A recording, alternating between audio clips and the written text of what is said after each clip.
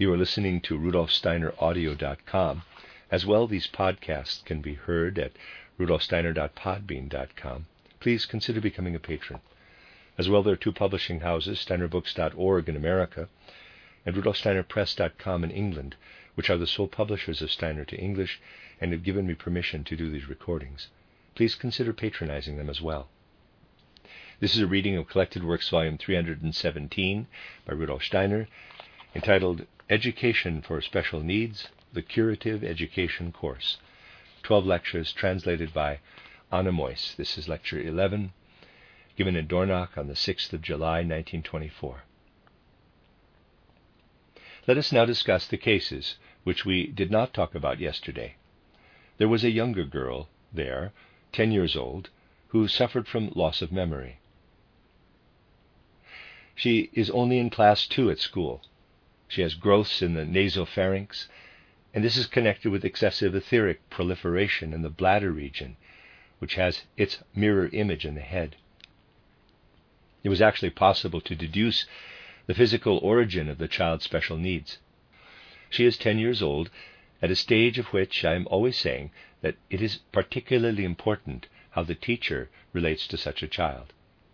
The girl has, of course, failed to relate to all the antecedents that lead to this moment in time. The inflammatory changes near to the bladder region, with their mirror image in the upper organism, show very clearly that the ether body is not settling in the organism in the right way, for it is unable to work properly together with the astral body. Now, you must, of course, always consider that when anything of this kind comes to be reflected in the soul organism, it will have its basis in the more subtle organization, and that the coarser organization will not get us on the trail, as it were. It is, of course, easier to spot things in the upper organization than in the lower organization. But when the ether body of such a child cannot function properly because of a defect in the astral body, and anything she takes in does not penetrate into the organization, if we want to help such a child, it will be a matter of, as far as possible, increasing the effect of anything that should make an impression on the child, of working with powerful impressions for such a child. You have to consider that memory depends on the proper organization of physical body and ether body. The astral body and the I do not take impressions retained in memory with them. Dreams, too, will only come when astral body and I are partly within the physical and ether body. As far as the I and the astral organization are concerned, everything has really been forgotten from going to sleep to waking up. It stays in whatever remains in the bed. Now, if this is not properly organized, it will not take in the residues, the leftover impressions, and in such a case, it will be a matter of causing powerful impressions initially, and so make the upper organization really active in the lower one. That is, the I and the astral body in the ether body and physical body. Now, I do not know if attempts have already been made to see if she remembers simple folk songs. Dr. Ilse Knauer. That is easier for her. Steiner again. Try, then, to work on the basis of this existing power to retain impressions. For instance, directing attention to short poems where a particular element recurs always after 3 lines, so that the child gets a strong impression of rhythm. And the time will then come when you can also offer the child impressions that are not rhythmic. One would not assume that the time in which something can be achieved will be less than 3 or 4 years, until she reaches sexual maturity. If one works along these lines up to that time, above all where rhythmic impressions can take effect, and the rest is developed on this basis, something can be achieved through education. We have already established that she is to have Berberis vulgaris 10% compresses and eurythmotherapy with LMSU. See plate 13.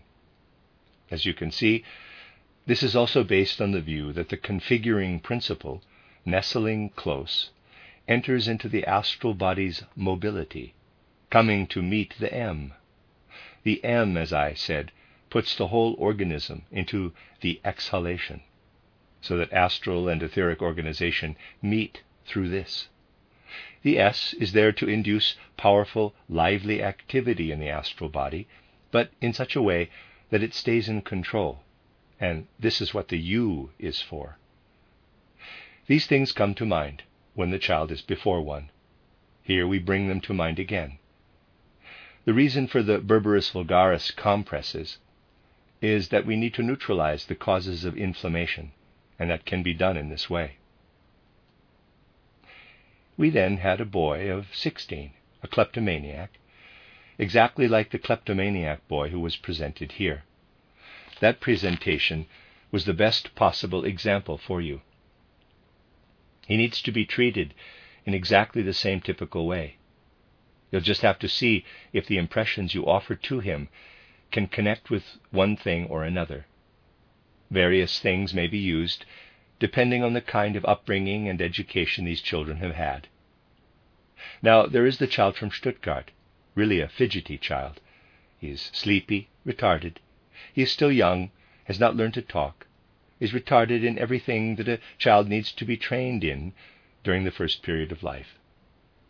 So it is very easy to understand where the problem lies.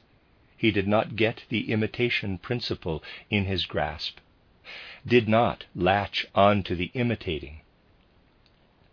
In other words, he cannot set his organs in motion from eye and astral body. He is an extraordinarily lovable child, but finds it extraordinarily difficult to overcome his physical body's longing to be at rest. Treatment will have to consist in, first of all, doing speech eurythmy. This will make him progress. I can only tell you the ideal thing to do. Doing proper speech eurythmy, one can initially reach a point where he is stimulated in his astral body, with the rhythm then taking hold of the ether body. You get the child to repeat rhythmic sentences after you, bracket quoting a line from Schiller's title The Diver, close bracket. You have to go through it slowly with the child, slowly forward and back. I am deliberately changing, in quotes, boiling to, in quotes, surging, because it serves our therapeutic purpose. Always go slowly like this, forward and back. And perhaps one also does this later with the following sequence of sounds. The child must be woken up inwardly in this way by astonishing him.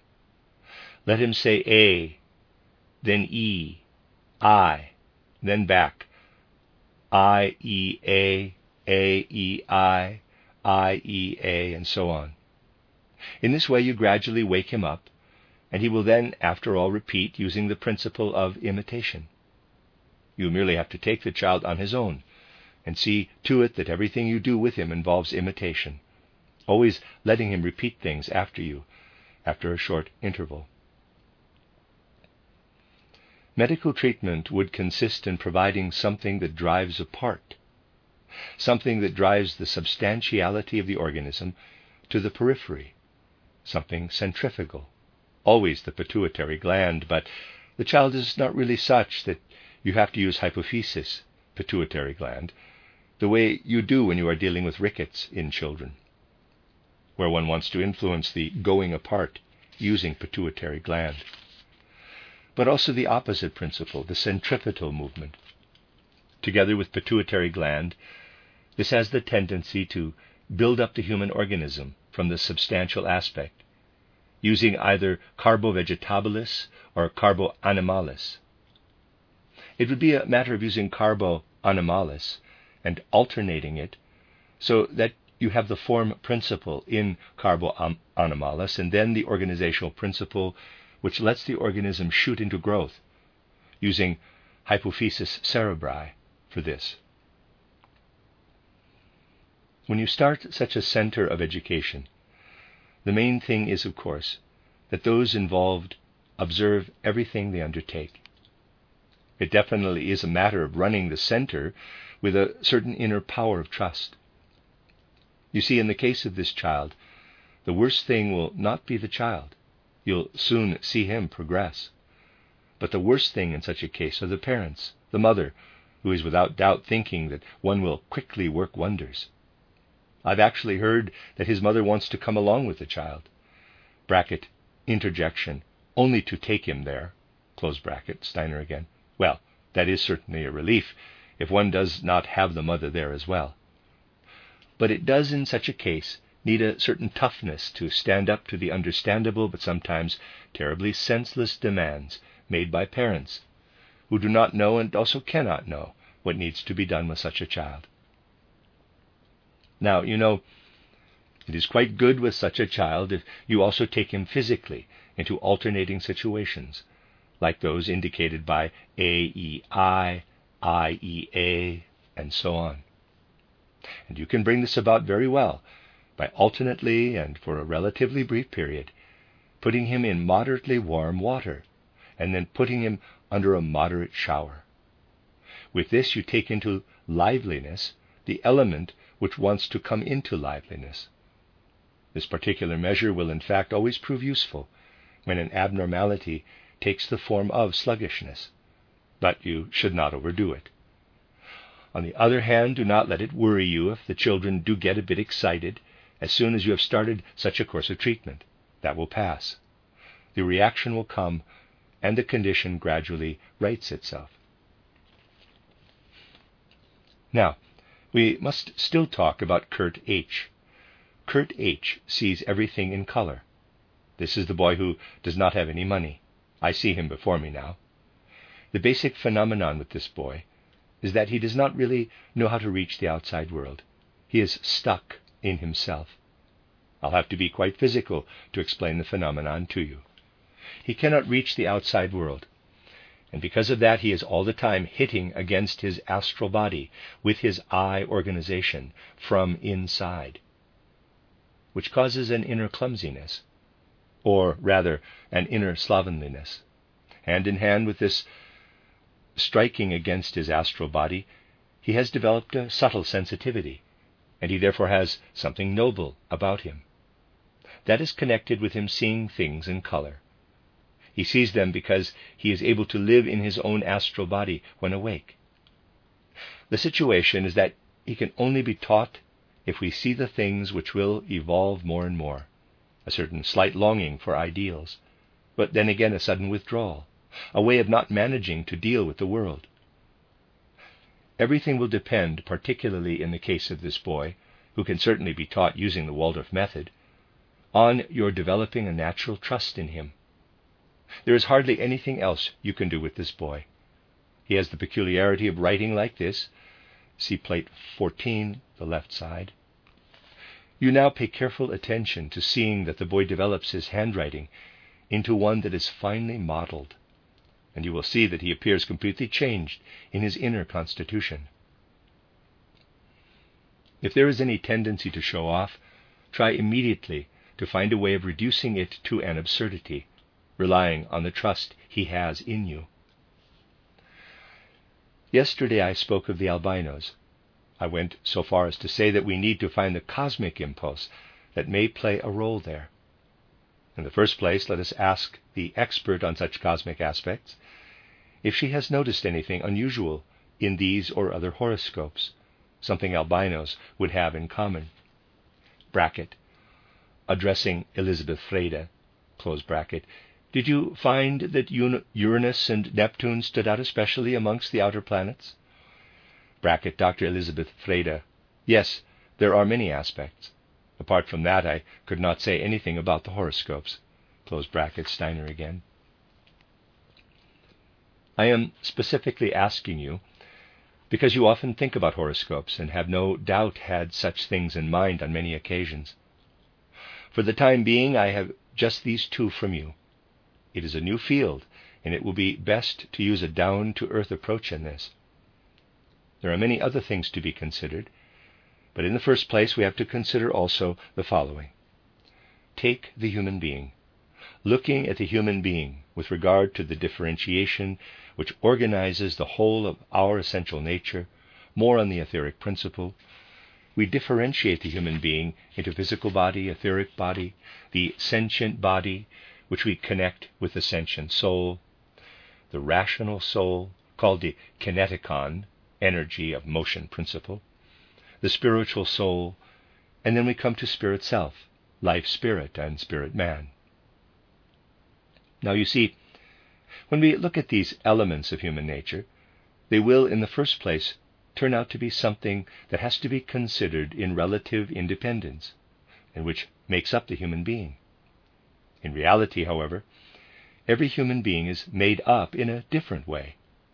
One has a bit more energy in the ether body and less in the physical body. Another has a bit more energy in the spiritual soul, and so on. It all goes together. And within it all, you have a human being in his real individual nature, which goes through repeated lives on earth. And the human being must have individual ways of regulating it all, using the principle of freedom. Anything coming from the cosmos does so in a way where the most powerful sun influence, which affects human beings greatly, relates to the physical aspect. The most powerful moon influences relate to the etheric body, those of Mercury to the sentient body, those of Venus to the sentient soul. The most powerful Mars influences relate to the rational soul.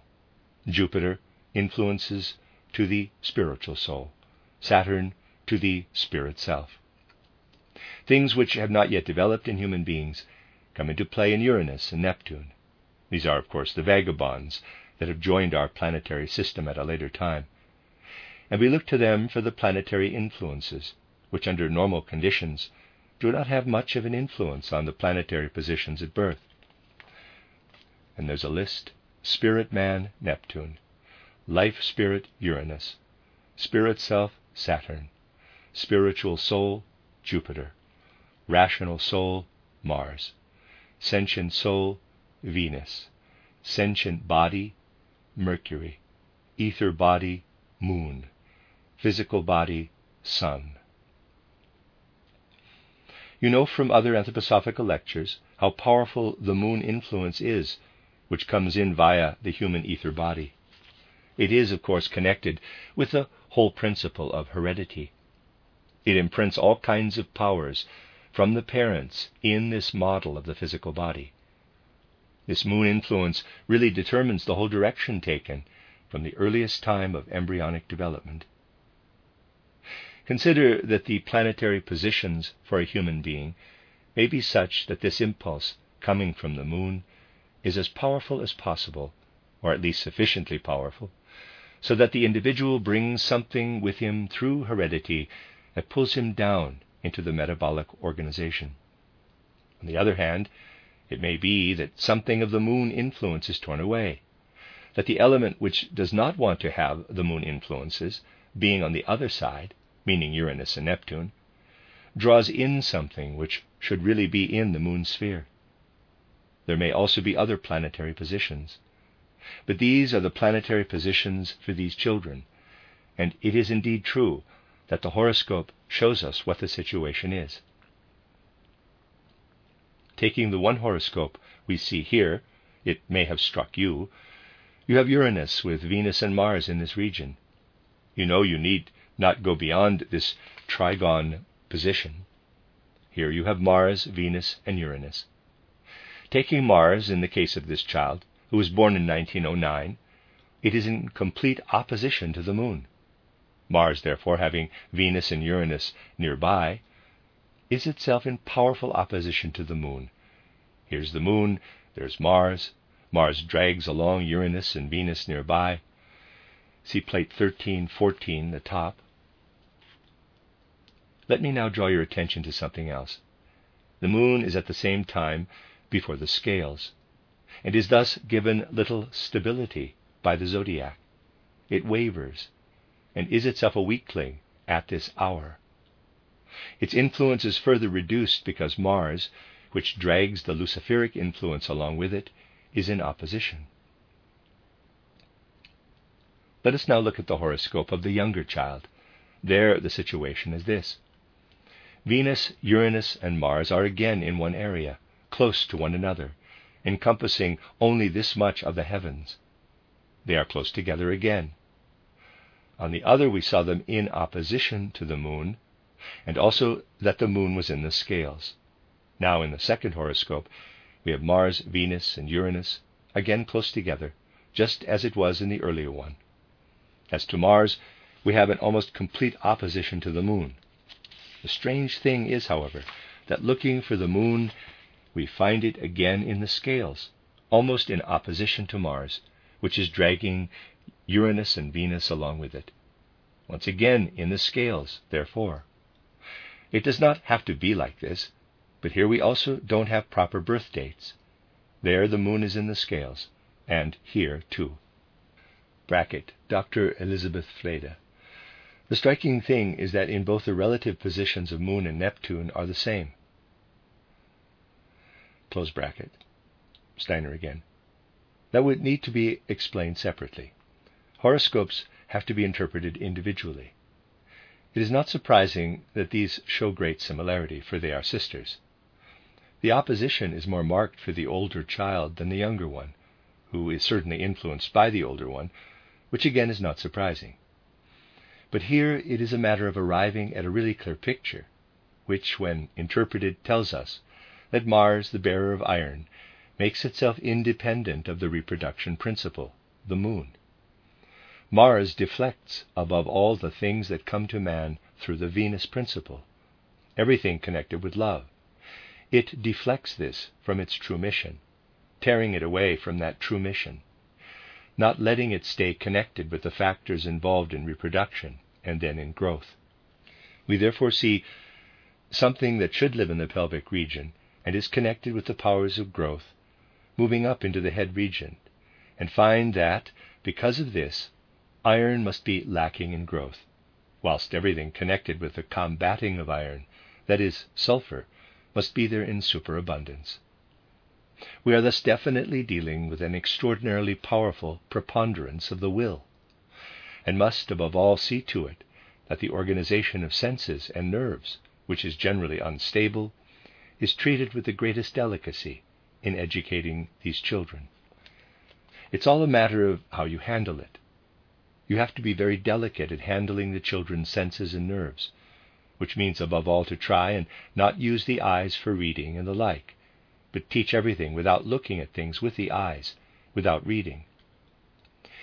Get the eyes used to color effects that differ only slightly from one another, especially in transitions, letting the colors of the rainbow slowly change one into the other, letting the child follow this with her eyes. These would be measures one might take. As to medical treatment, at the present time I can only say that it will not prove very effective once sexual maturity has been reached. This gives you an important pointer, for one of the children was born in 1909, the other in 1921, and this provides a good opportunity to observe the difference in effects. We will need to bring powerful iron radiations into such a child from the organization of metabolism and limbs. This powerful iron radiation can be achieved by reducing pyrites to dust, letting this seep onto a surface that does not allow much iron radiation to pass through, like a glass plate, though you cannot actually use it in this case. Try therefore to use a clean sheet of paper saturated with grease. Thin parchment-type paper would be best, but it must be thin so that it clings to the body. The usual linen or cotton rag-based paper is not so good to use. You would need to spread pine resin or something of that kind on it, and let the pyrites dust settle on this. This will make the iron ray inward. You have to put it along the legs and on the shoulder blades, and then try and put a mildly irritant compress, say of cochlearia, on the forehead. If you apply this to the organism at the time of second dentition, when powerful streams and counter-streams are running, you may indeed be able to combat the instability in such a child. So this would be what we can arrive at so far in this situation. But the problem must, of course, be pursued further. Until now, the world has done no more with albinos but exhibit them to the public, where they say, quote, "I am fat, my hair is white, I don't see things in the daytime, but see better at night," close quote. That is how albinos are exhibited. And not much is known, for modern science does not pay attention to such things.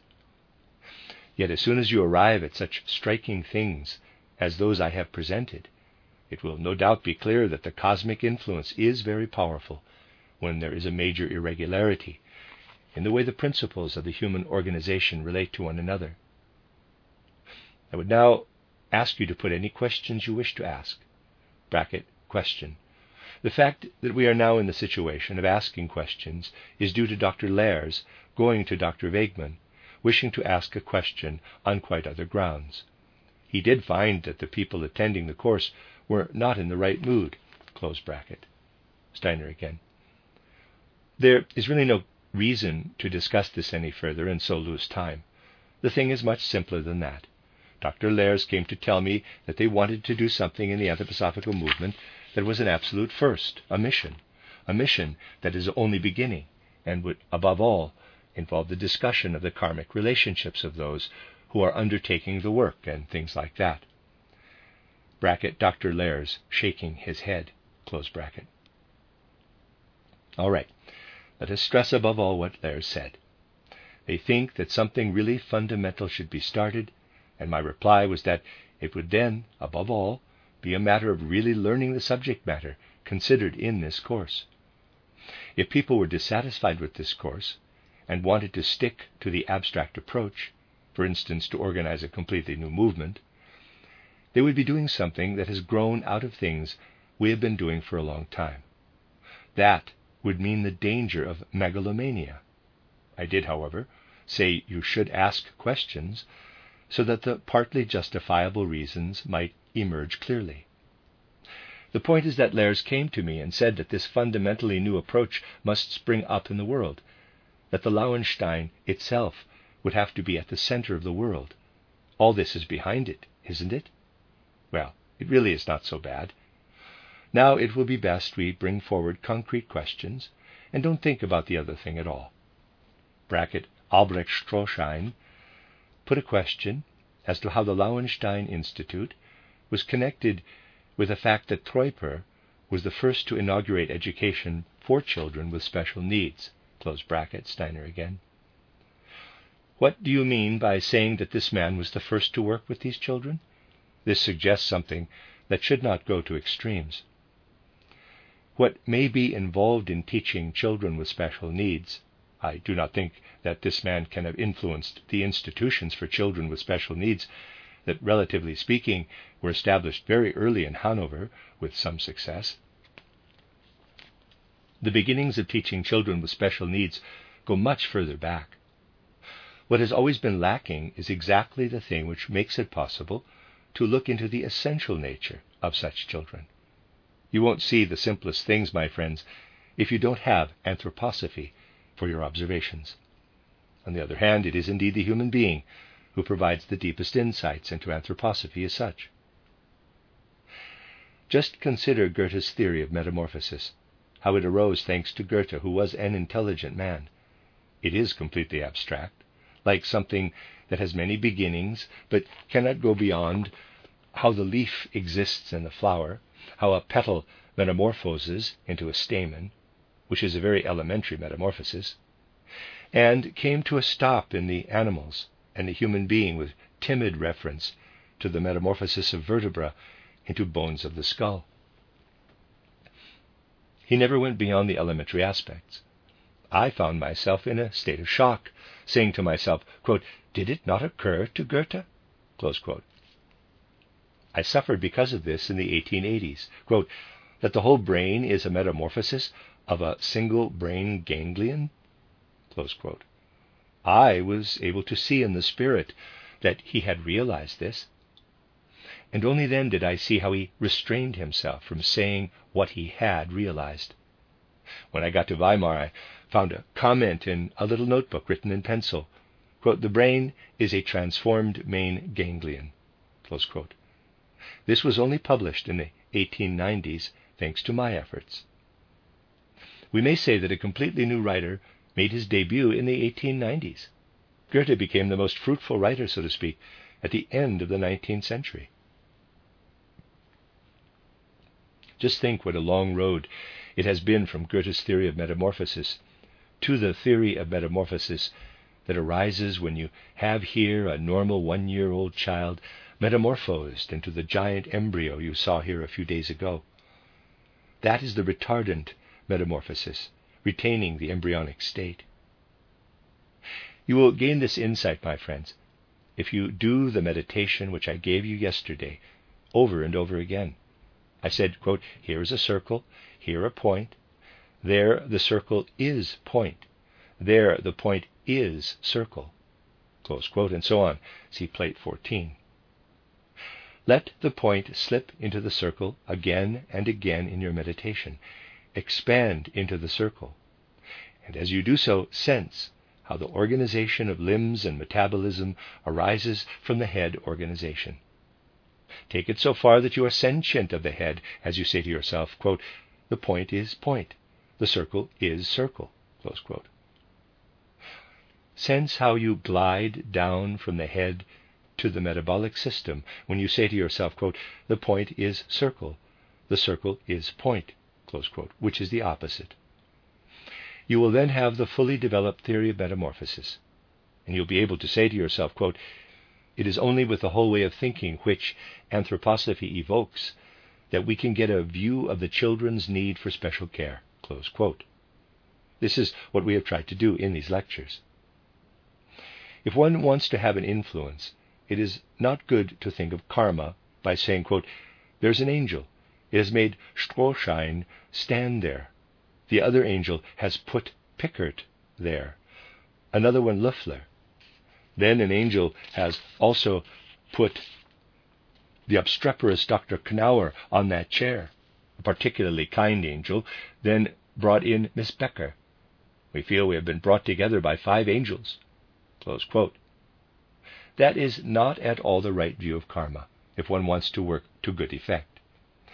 The right view is that one looks for the enthusiasm impulses that focus on karma as it continues to act.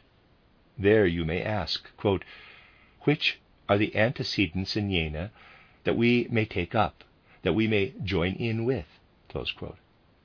For when you move into a furnished house, you won't throw out all the furniture, but in some cases where it is possible, and here it is possible, you will ask yourself, quote, how does one make good use of what is there already, close quote.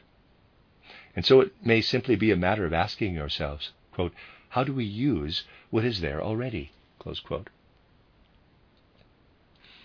Now you know that in Jena we have the notable story of Abbot Hildebrand, who, from quite similar character traits in his youth, religious, spiritual tendencies, but these were methodically conceived in life, went to Rome and became Pope Gregory VII, and from Rome had a powerful influence on the way things were then organized in Europe. A powerful Roman impulse went out from Rome to Europe, the Cluny impulse, metamorphosed into a Roman one. Do study this. The notable thing is that this same individual was compelled to go to Jena in his next life, reappearing as Ernst Haeckel. That is just the way it is when, in the human being, the destructive principles intervene in a regular way in the constructive principles. You therefore have a radiation in Jena that is very clearly in opposition to the Roman stream. You have the impulse to meet there. See plate 14 below.